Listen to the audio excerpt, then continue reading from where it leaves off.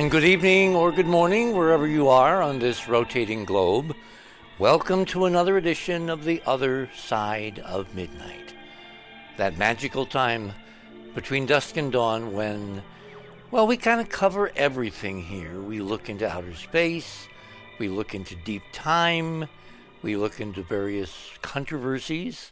I mean, there are far more controversies now than when I was growing up. In fact, when I was growing up, I don't remember almost any controversy, certainly not of this ilk. I do remember my mother making a big deal out of a book called The Search for Bridie Murphy. And I always wondered who was Bridie Murphy. I found out eventually. Anyway, that's kind of covering the field of reincarnation. Tonight we're going to be kind of coming off last night because, you know, the jury's pretty much in now. There are ancient artifacts all over Mars, and they're, from our other work, all over the solar system, which means they're out there. And there are a lot of people who think they're here. And in the form of UFOs, spacecraft, things flitting over the Pacific Fleet, dive bombing the Nimitz and the Roosevelt, etc., etc.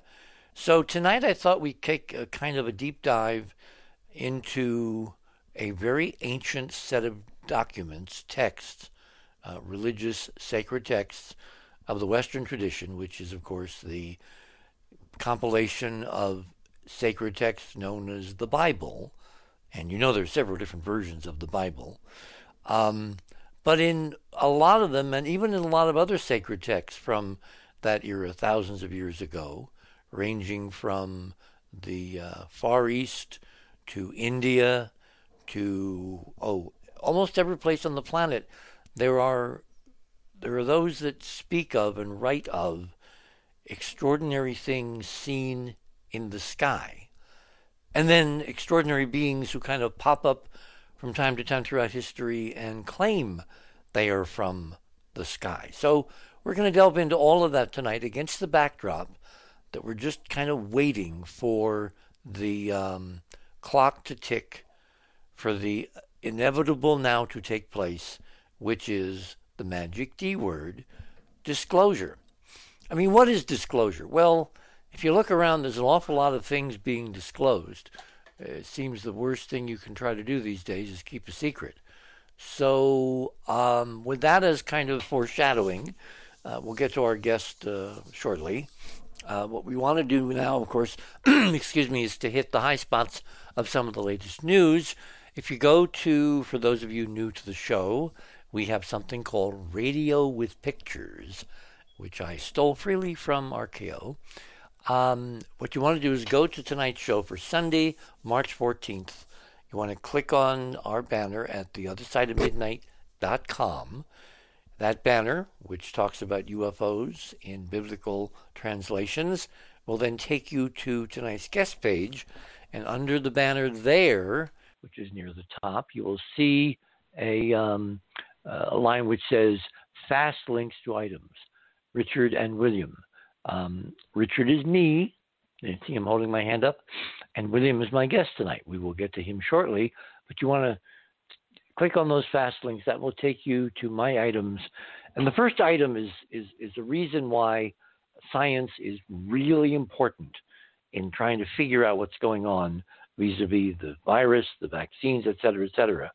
As you know, there are three major companies now that have brought forth successfully tested and approved vaccines for COVID-19. There is Pfizer, there is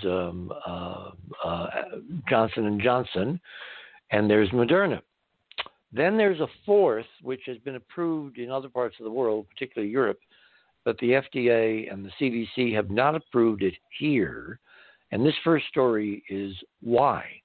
In a weird way, this is reassuring because several countries in Europe have stopped distribution of the AstraZeneca vaccine, which was done in conjunction with Oxford University in England, because there are similar reports from widely separate European countries of anomalous blood clots being created after the vaccine was administered.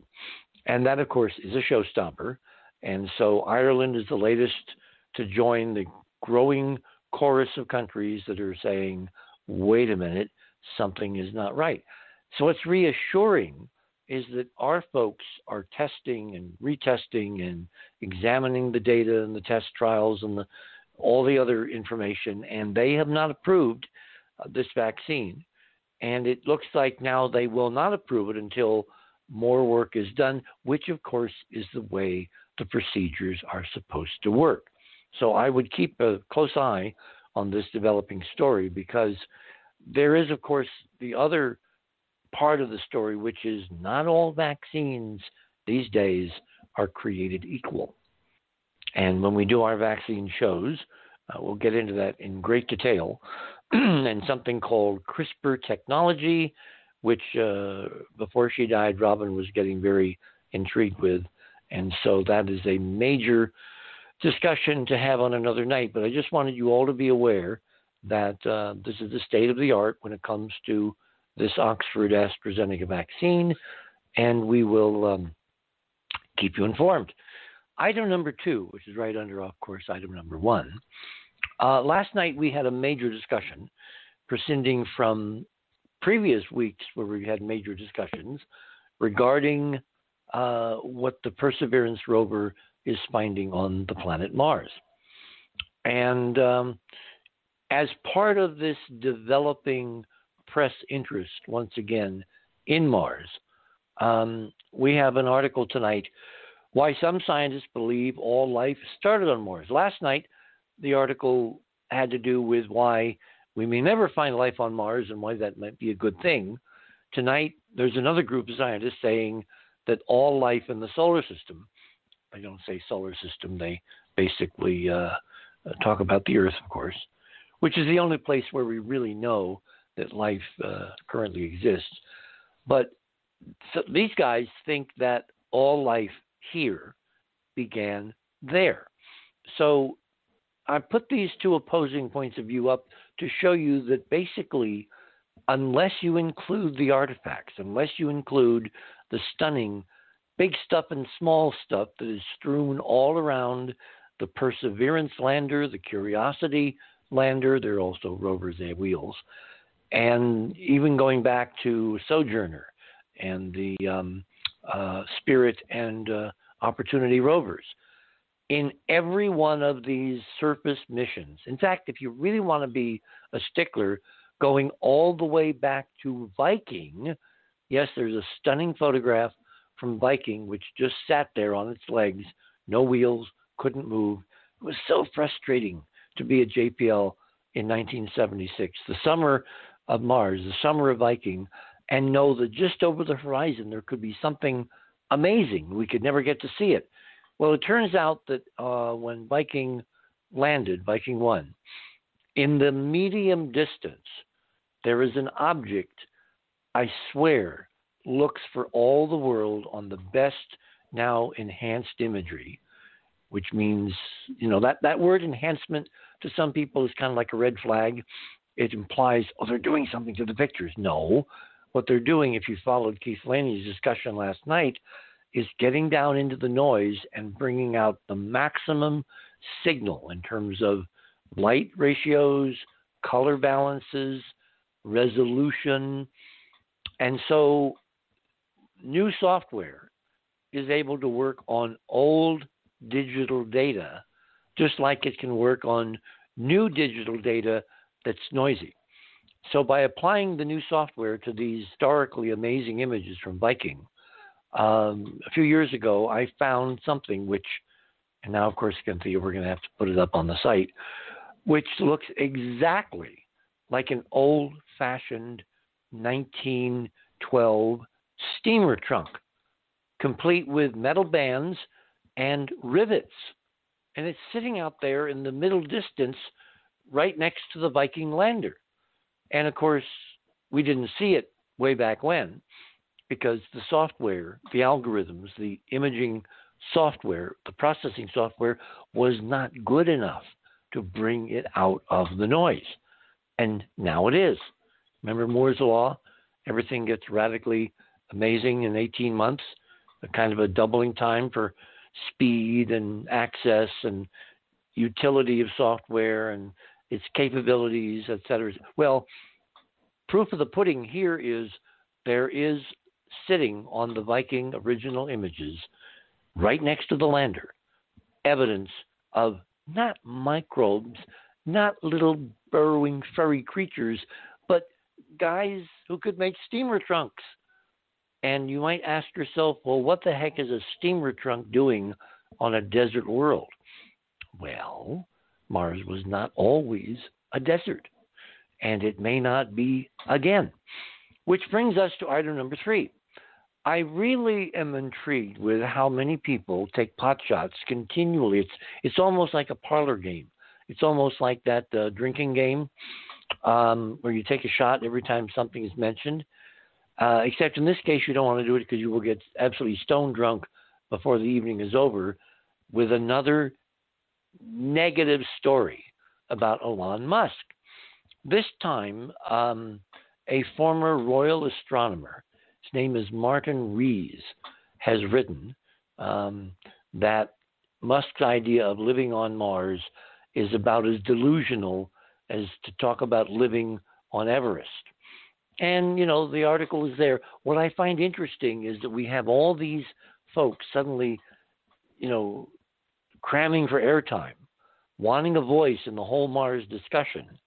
And Dr. Rees is basically saying that the vision of inhabiting Mars, of colonizing Mars, of moving some human beings, not a lot, because they'll have children, as kind of insurance about putting all your basks in one exit, as I said to our friend last night. There appear to be these stories that come out again and again and again about, let's diss on Musk one more time. It's just there for kind of counterpoint. But it is a prelude to a very serious effort by the Chinese and the Russians, who apparently have now agreed.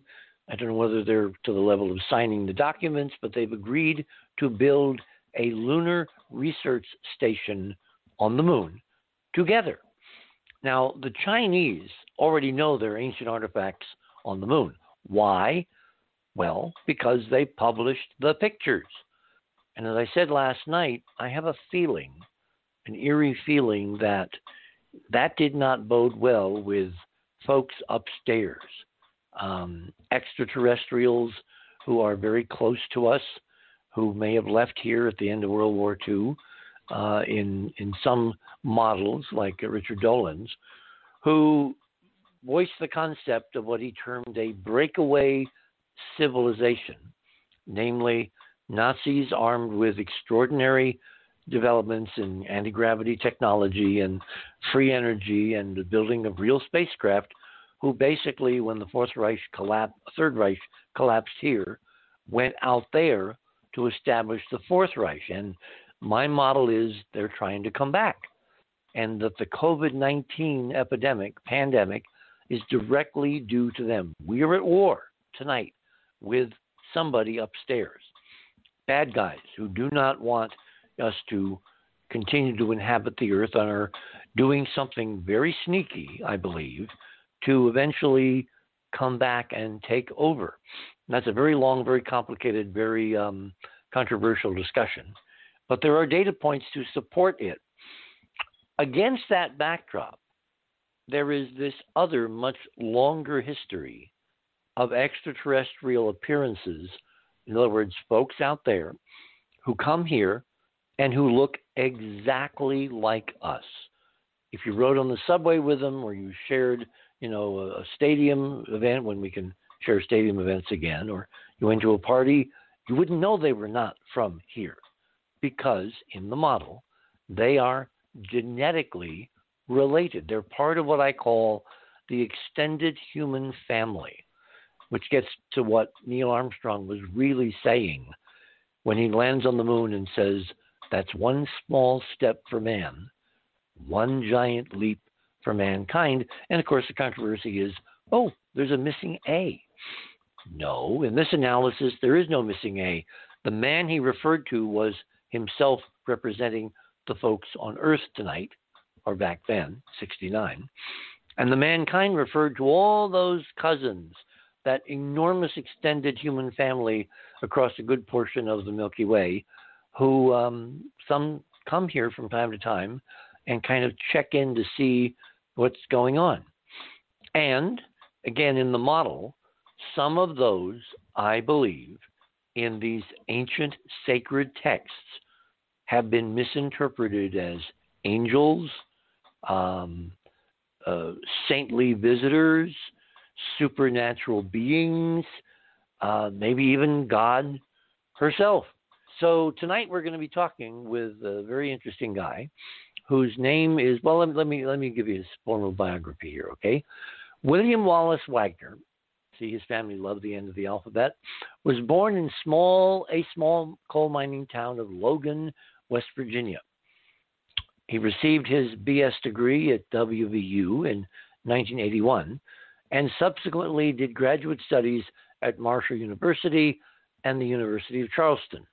He is one of those people that always had to have uncharted waters in front of him, and as such has had over 20 jobs in his work career, ranging from coal miner to bank manager and a lot in between, like mailman, water plant operator, farmer, philobotanist. What the heck is a philobotanist? I'll have to find out. International sales and more. He is currently retired. Yeah, sure, as you're going to hear. Nobody retires from this stuff. And is happily married to his wife, Maria. They currently live in Bedford, Virginia, near the Peaks of Otter. And without further ado, Mr. Wagner, welcome to the other side of midnight. Well, thank you very much. I'm glad to be here. Since that's such a sketchy bio, I want to delve into, your growing up. I lived in Virginia and Maryland, rural Virginia and Maryland, so I know what that part of the country is apart from the cities. What was your growing up like? How did you develop a curiosity that extends now all the way into the supernatural, other dimensional realms and conscious beings who may not or may have bodies? Well, you're hitting on a good point.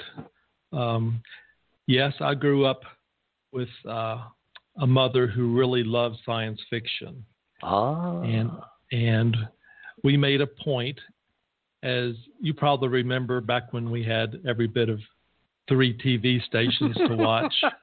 It was a big deal to watch Monday Night at the Movies when it was a 1950s science fiction movie like The Earth Stood Still or something like that. Oh, my God, one of my favorites. Yes. And in black and white. One of my favorites, too. I love that movie. It was all in black and white, Did you have a Dumont set? No, we had RCA. There was Dumont, there was Zenith, there was RCA, there was General Electric. Zenith was... Remember Zenith's kind of catchphrase? The quality goes in before the name goes on. The name goes on. You know what I remember about Zenith is they had that Space Command. Oh, the first remote. Yeah, and it wasn't electronic. My grandparents got one of those because my grandfather swore by his big Zenith TV, which had a big screen, huge cathode ray screen. So it was, you could sit like on the other side of the room and see everything. And they had one of these little Space Command remote tuners. And do you know how they worked? Well, I knew how they didn't work. I could sit in the floor and jingle change. Back then it was silver change. And it would make the TV change channels. Exactly. Because the little box, you press the buttons, tuning fork, that was resonant to different frequencies. And the TV had a receiver in it to listen for those tones, and when it heard that frequency, it would change the channels. I don't think it was able to change the volume.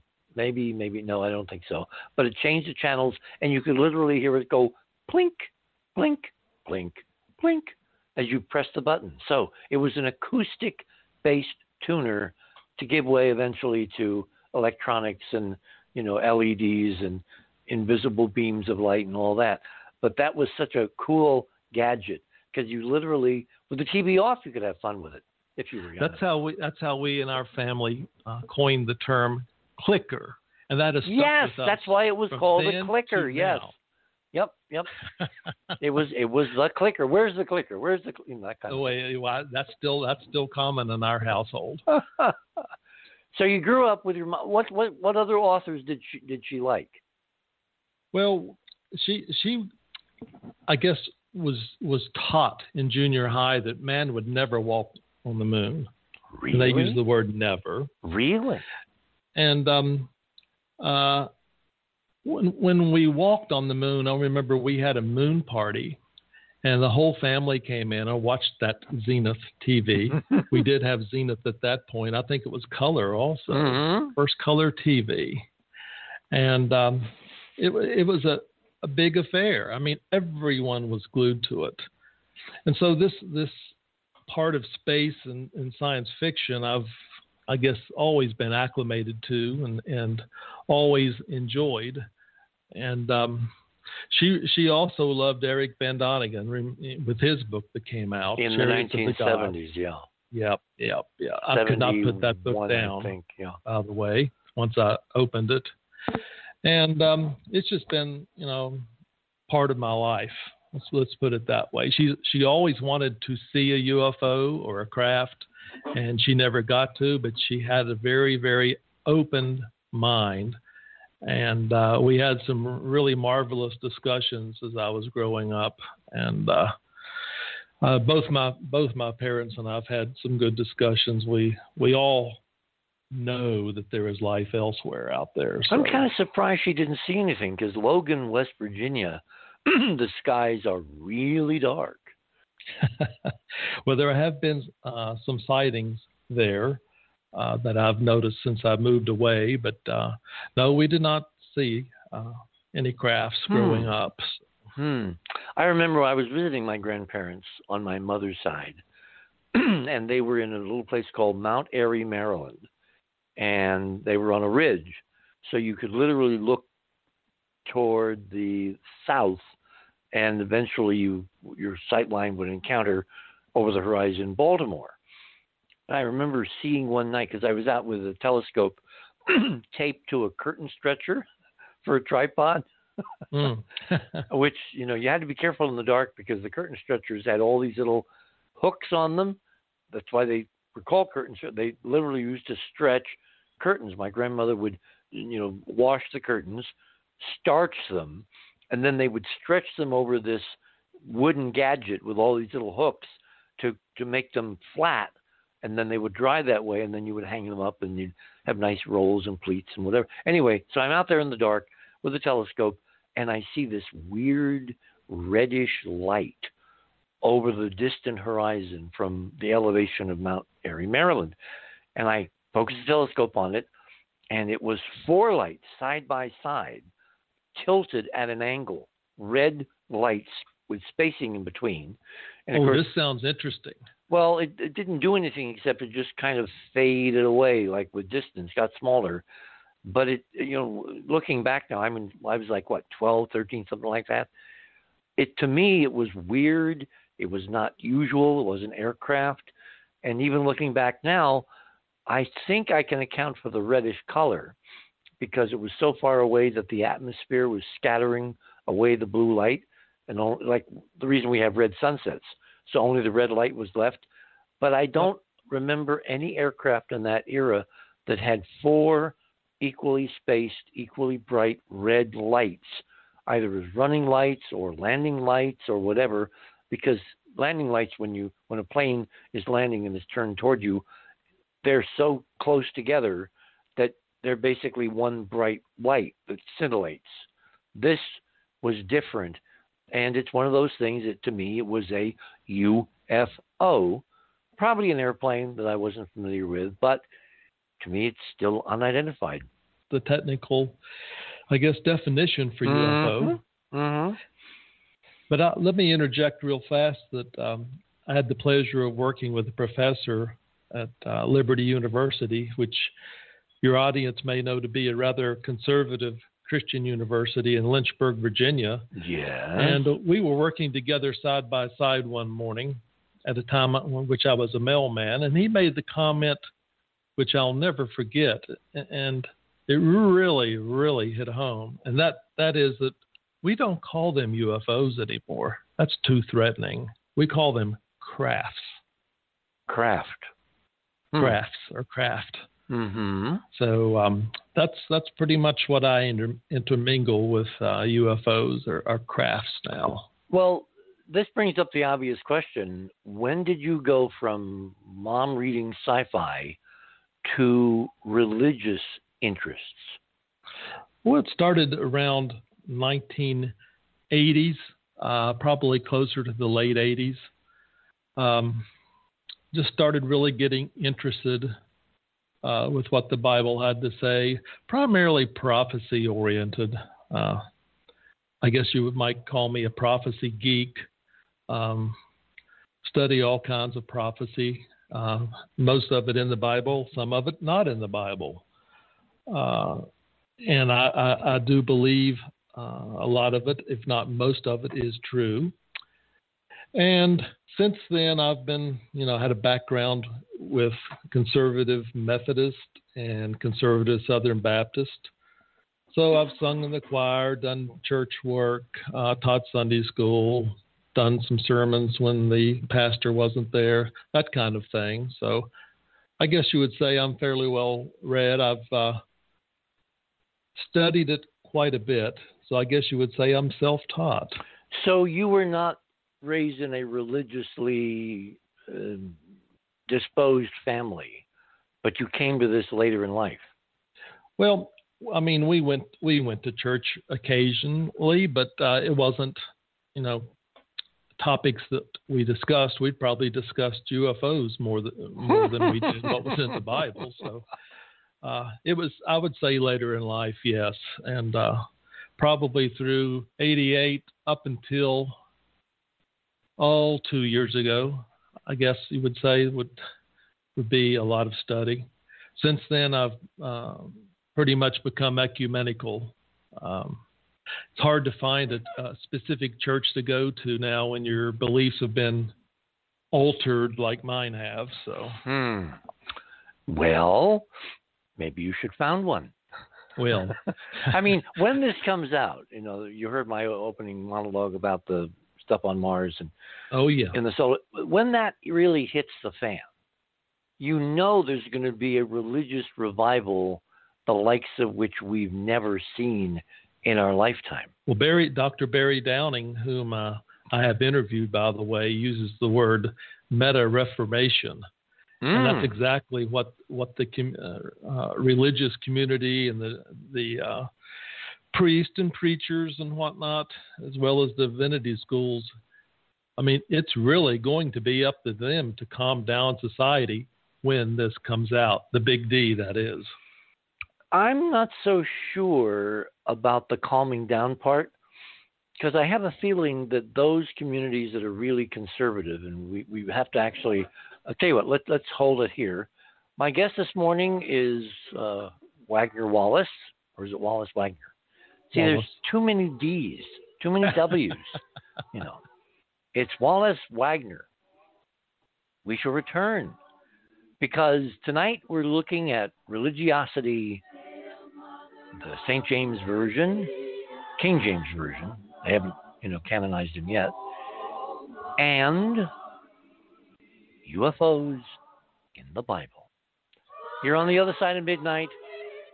My name is Richard C. Hoagland, and we shall return.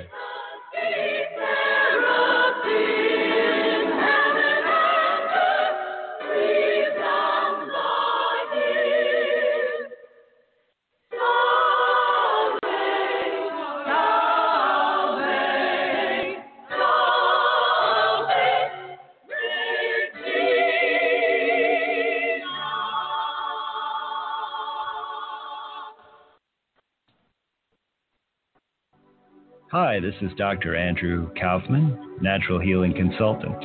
Welcome to the other side of the news, where they're open to hearing the truth and take it seriously. The first thing you got to look at is the methods. Like nothing else matters, because that's where they describe the experiment. So then you can decide if what you can conclude from the experiment, right? And that's really, really important, because they make false claims and people don't understand how to use statistics, and all these things could be misleading. What I notice that they do now is they put the methods section at the very end. And in some papers, it's in a separate document that's like an addendum. So in other words, they just present the results and conclusions and an introduction section, and nobody looks at the methods. But that's the most important thing, because if you don't know that, you don't actually know what they did. Because, there's a lot of art to experimental designs. And, some people can be very clever about it. Some can be very elegant about it. But there's also like many ways that things could be fudged. And there's books on this, right? Like one of Bill Gates' favorite books, How to Lie with Statistics. Then, you have the John Ioannidis article, which is one of the most highly cited papers, where he says more than half of all published research is false. Right? So, but how many scientists, when they go to read a paper, say there's a 50% chance that this article is false, so I better read it really carefully, right? They don't do that. But all this clinical research, it's really marketing. That's what it is. It's not actual research. With the vaccine trials, it's just, they basically designed it exactly perfectly to show what they could say. That bogus 95% effectiveness. That's the relative risk reduction of having a test, and it's not even the overall risk reduction would be like 0.4%. But they describe it that way. It's a statistical trick where they could say 95%. And they also defined the outcome, and then they had to wait 7 days after the vaccine, but all the people who got sick within that 7 days didn't count. All kinds of tricks. They're experts at this. They know They know what they're doing, and it's really hard to even figure out what they're doing.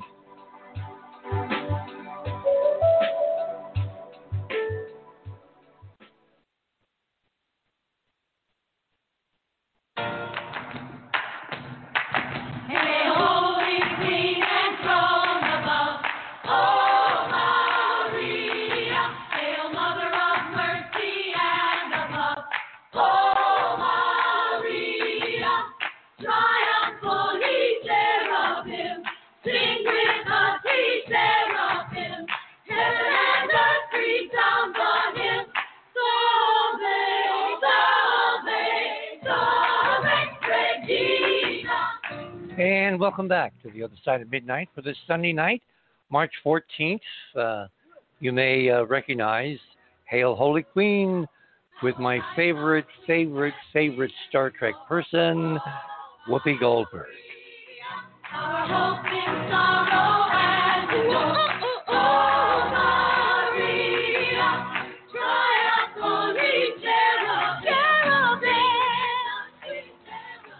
Speaking of Whoopi Goldberg and her character, Wagner in, I'm going to completely bollocks up your name tonight because there's too many W's. I didn't have any say-so on my name. Well, that's what I thought. There's also the confusion with the internet, www.Wallace Wagner. Well, that is true. That's happened multiple times. Anyway, Whoopi played in Star Trek, and there's a very long backstory, but the bottom line is she played this extraordinary being out of time named Guinan. And so when you delve into the idea of extraterrestrials as replicated or communicated or recorded, textualized, immortalized in the single most important Western religious document, people are going to pay attention. So what got you on this trail? I mean, there must have been some connection point between, mom, science fiction, and religion. Well, the connection point might have been Flash Gordon. Oh, wow, that's a well, left-hand she loved turn. that, and we all watched that growing up. But having come from a conservative background, I was one to always read between the lines. And when you're reading the Bible, and we did this all the time in Sunday school, we'd come upon a phrase or a sentence that made absolutely no sense. So we'd go to the commentaries and see what these so-called experts would say. And more often than not, guess what? That was left out. Or you're given some watered-down response which really makes, no sense at all. So I've come to the conclusion that a lot of these tough topics and references to crafts in the Bible, they're purposely not mentioned. I guess they want to keep all the sheep inside the gates. But for me, let me stop you there, because one of the things I found out when I was starting on this extraterrestrial highway, writing a book on ancient artifacts on Mars and a city and a face and the connection with humanity and all that, the most receptive audience I had before, Art Bell kind of found me, was the religious communities, all those, what we used to call Bible thumping stations, both individually and then, there were a couple of religious networks that I got on. And, they were fascinated. They were enthralled. They were so open and receptive. And looking back, I'd always been taught that, fundamentalist religious communities, Baptists or, Seventh-day Adventists or whatever, were really, really narrow-minded. I found exactly the opposite. They were the most open and appreciative of the potential for what we'd found on Mars, what NASA had found back during Viking, of any of the audiences I initially talked to. I would really contradict the idea that there's conscious suppression. I would say it's just vamping to fill in profound ignorance. You've got to say something. So you say something, but it's not the real thing because you don't have the context, and we haven't had it for a very long time because of wider cultural suppression and few people being able in those days to do their own homework. Now, of course, with the internet, everybody, if they want to know something, they can figure it out. Yeah, and about 90% of it's correct, too. Just kidding. But you have to learn how to balance sources. In many different flavors. Yes, right? True. So the realm I come from the South, pretty much the Earth is 6,000 years old. If you see a UFO or a craft, it's delusion or it's from the devil.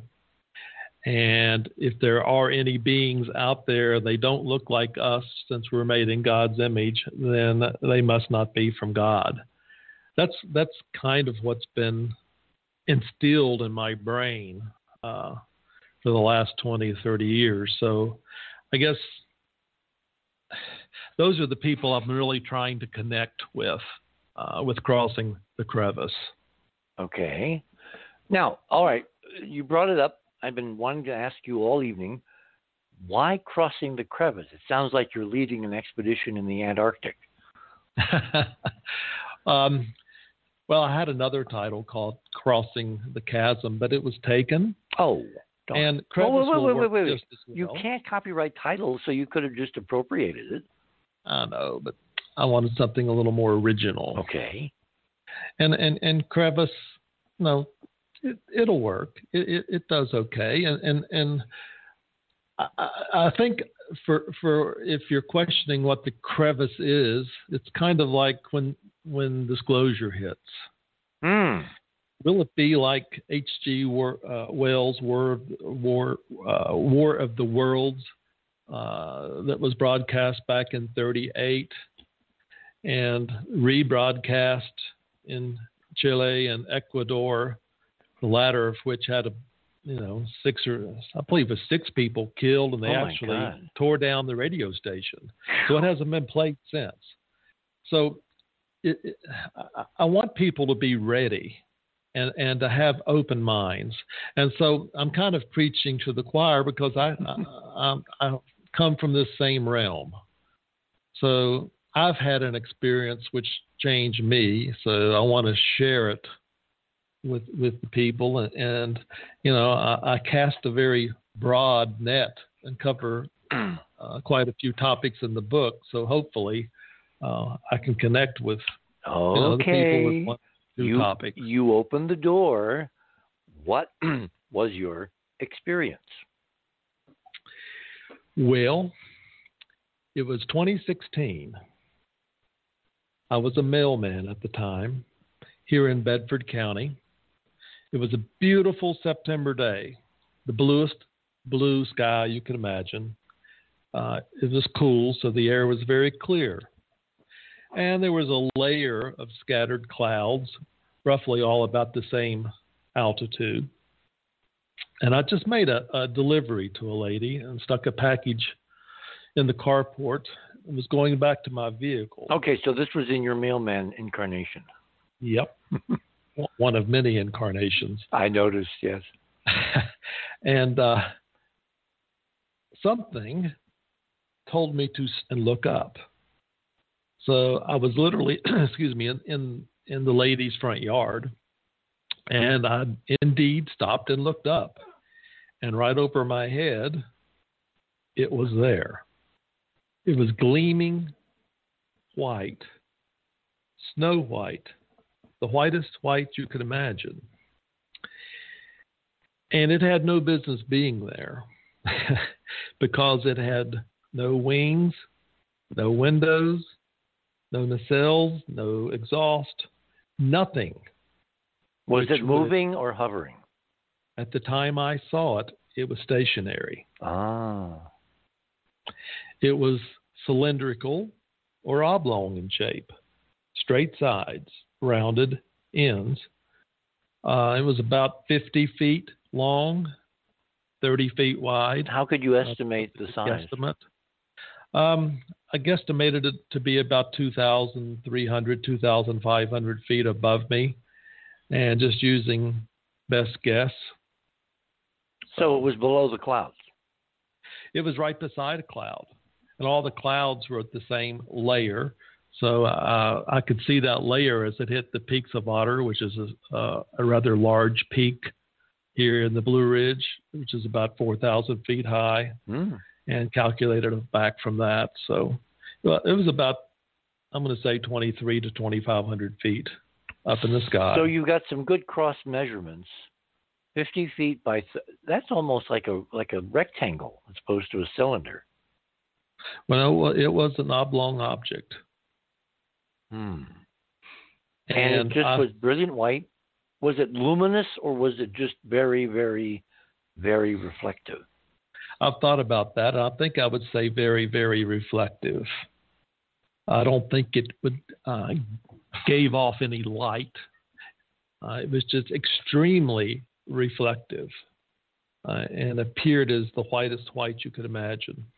And I got to see it for about 3 seconds. And then it either cloaked or took off so fast that I could not see it. And if it did take off, there was no sound, no disruption to the little cloud it was beside, nothing. I mean, if it took off, it just took off like that.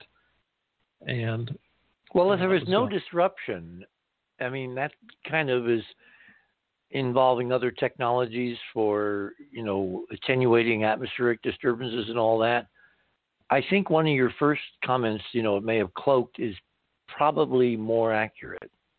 Well, that's what I believe. I know that we are in the process of developing cloaking technology. Oh, we have it. Yeah, as far as the blankets and things of that nature, but I don't think we have it in craft that large, do we? At least publicly. Certainly not publicly, but there's a real easy way to do it.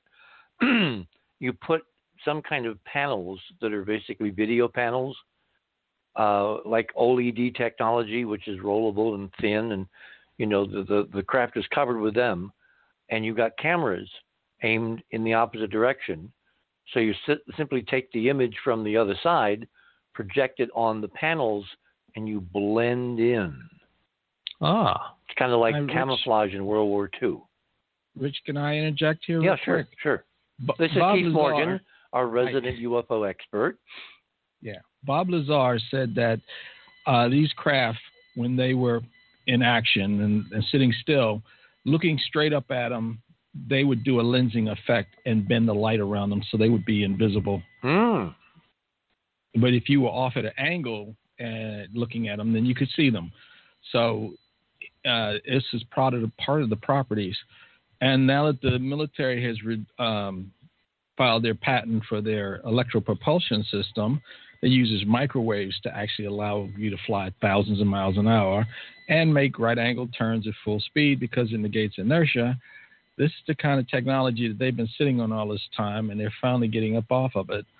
So, it's part of this creeping disclosure. Wallace, they're bringing these patents out under the guise of several people. I think that nobody invented this stuff; they back-engineered it. But that's just me.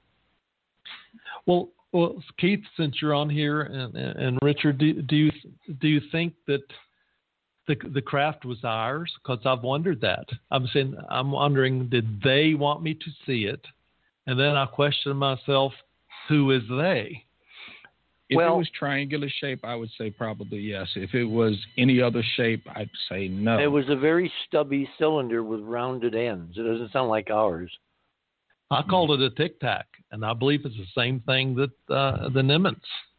Oh, now that's interesting, because if I don't remember the dimensions of the Tic Tacs. Do you, Keith?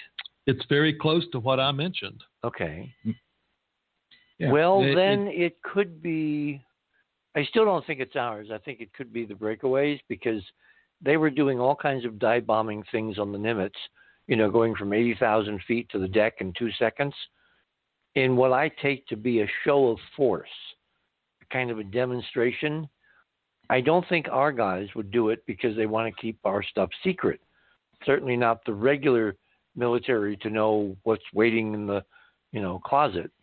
But if you're dealing with an enemy, someone who's trying to psychologically put you in a negative position, that kind of demonstration of power would be very, very, de rigueur, called for. And it would not be truly ours, but it wouldn't be truly alien, given the breakaways are humans. And the technology development seems to be... What year was your sighting again? 2016. Okay, September of 2016. Okay, well, the Nimitz was what, 2014? Or was that the Roosevelt? It actually happened in 2004, I believe, but they came public in 2017. Oh, I'm thinking of the Roosevelt on the other coast. Actually, they had 3 sightings, 2004, 2014, and 2015. Those are the videos that they released. Ah, okay. So, yeah, it probably, in my model, it's the breakaways. And the question is, why were they hovering above you? What were you doing other than delivering mail? That's nothing, except I've always wanted to see one. What were you interested in? Were you involved with your church? Were you... Oh, yeah, I was definitely involved with the church at that point in time, teaching Sunday school and all kinds of, singing in the choir. What other things in town could someone be interested in with that kind of technology and power? The only thing we have here locally is the D-Day Memorial. Okay. And I know that we did have another sighting here in town a few years prior to that. I can't give a lot of detail. It would all be second and third hand information, but people actually stopped and looked up and saw things going on in the sky with some orbs. So. Okay, let's come at this from another direction. After you saw this, what impact did it have on you, on your life, on your career, on your interests, on things you did? Was it a life-changing experience? It was, but not initially. Initially, well, the initial part doesn't count, because if someone was after you, if they tagged you, visually appearing over you was intended to change your life in this model. Maybe they knew I would write a book. I mean, well, remember, with this physics, time is very fluid. Well, true. Let me just say that. Well, tell us what happened after. Yeah.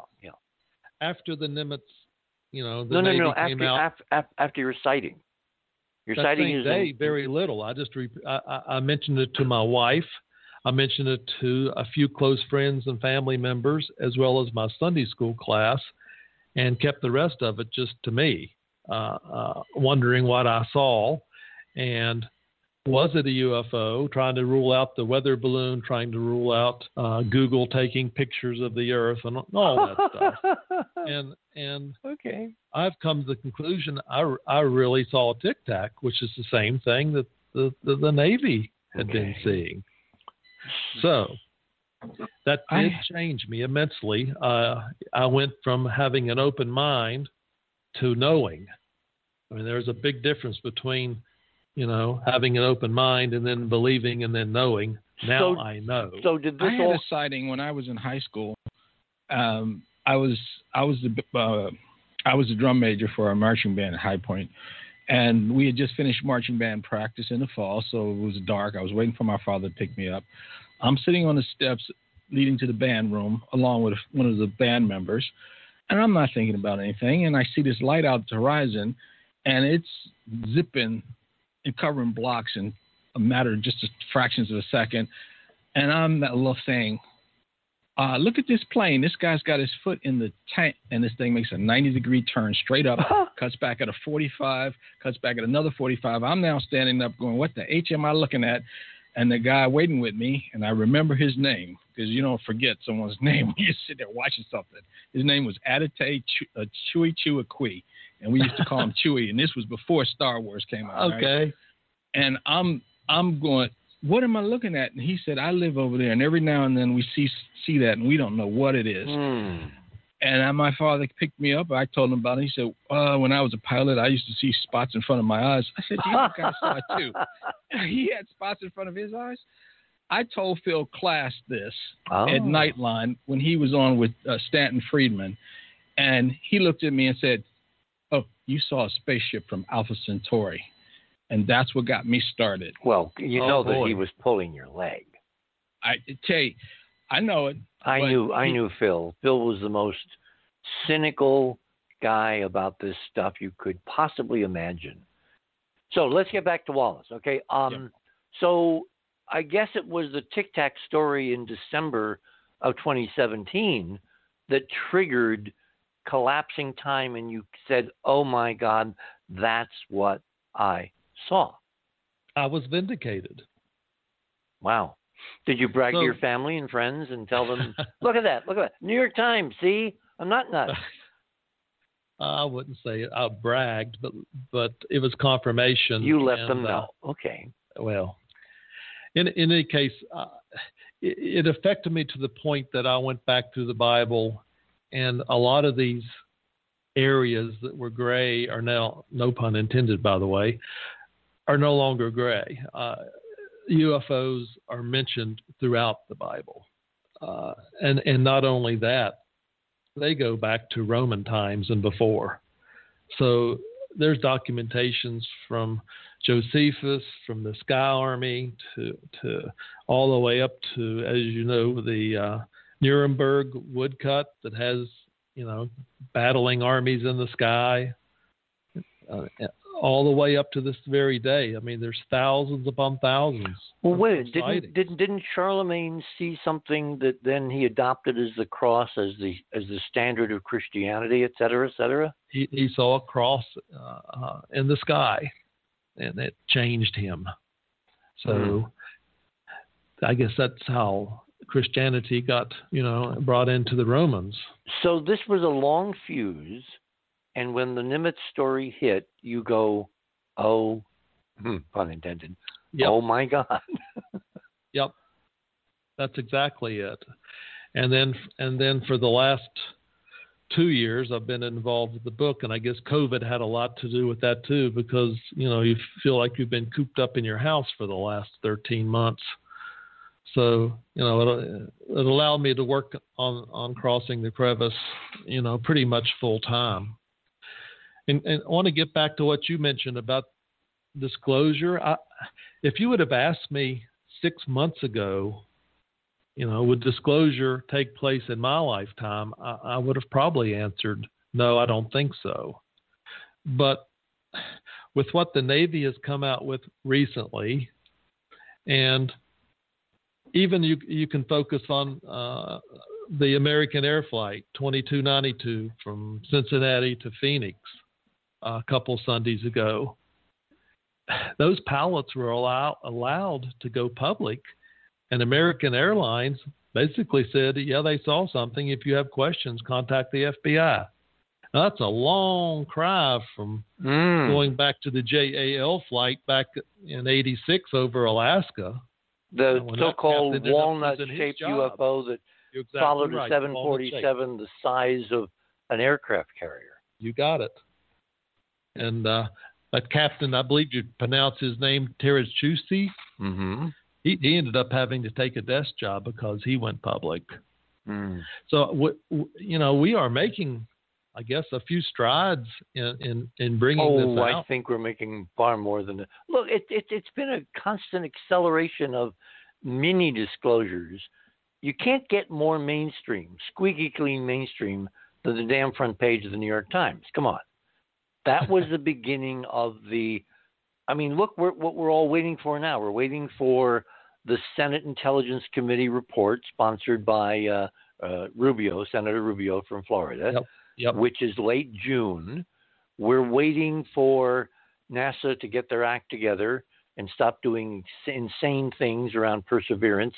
We're waiting for the Chinese to separately land on Mars and say, oh my God, look at this. There were ancient people here. In other words, we're at the cusp. And as long as it's ruins or archaeology or testament in ancient sacred documents, that's okay. The thing that I think, Wallace, that will freak people out is when they land on the White House lawn, if in fact someone is dumb enough to plan to do that. That would be too soon, too fast. So there has to be an acclimation phase. We go back to Brookings in the 1950s. Oh, yes. And President Eisenhower and all that. So that's in my book, by the way. We're excellent. We're in the preparation phase to admit they're here. Well, let me ask you this, since we're chatting on this subject. And we don't have time to chat because we are at the top of the hour. So darn. Hold it. Oh, yeah. Hold your fire. We are on the other side of midnight. My name is Richard C. Hoagland. My guest this morning is Wallace Wagner. William Wallace Wagner Jr. Would be interesting if it was the third or something. Anyway, we shall return. Do not touch that dial. Thanks for listening to this exciting first hour. Now, the second and third hour of the show is available to Club 19.5 members only. Please support the show by subscribing to Club 19.5 and join our very interesting community. To do that, please visit the website, theothersideofmidnight.com, and click on the Join Club 19.5 link in the left-hand column.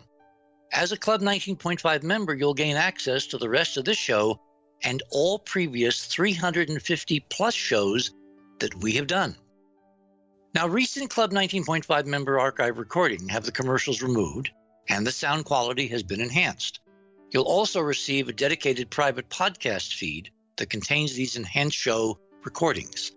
And you'll be able to download the MP3 files directly from the archive if you prefer.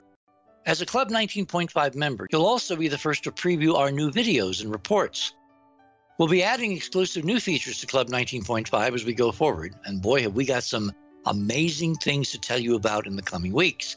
So please support the show and don't miss all the exciting new things we have planned. I want to thank all our Club 19.5 members because Without your guys' support, this show would not be on the air.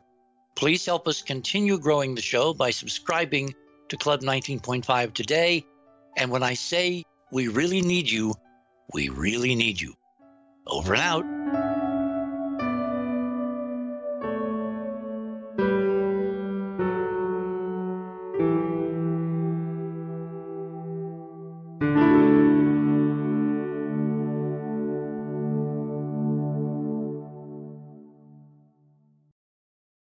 Hello, it is Ryan, and we could all use an extra bright spot in our day, couldn't we? Just to make up for things like sitting in traffic, doing the dishes, counting your steps, you know, all the mundane stuff. That is why I'm such a big fan of Chumba Casino. Chumba Casino has all your favorite social casino-style games that you can play for free anytime, anywhere with daily bonuses. That should brighten your day a little.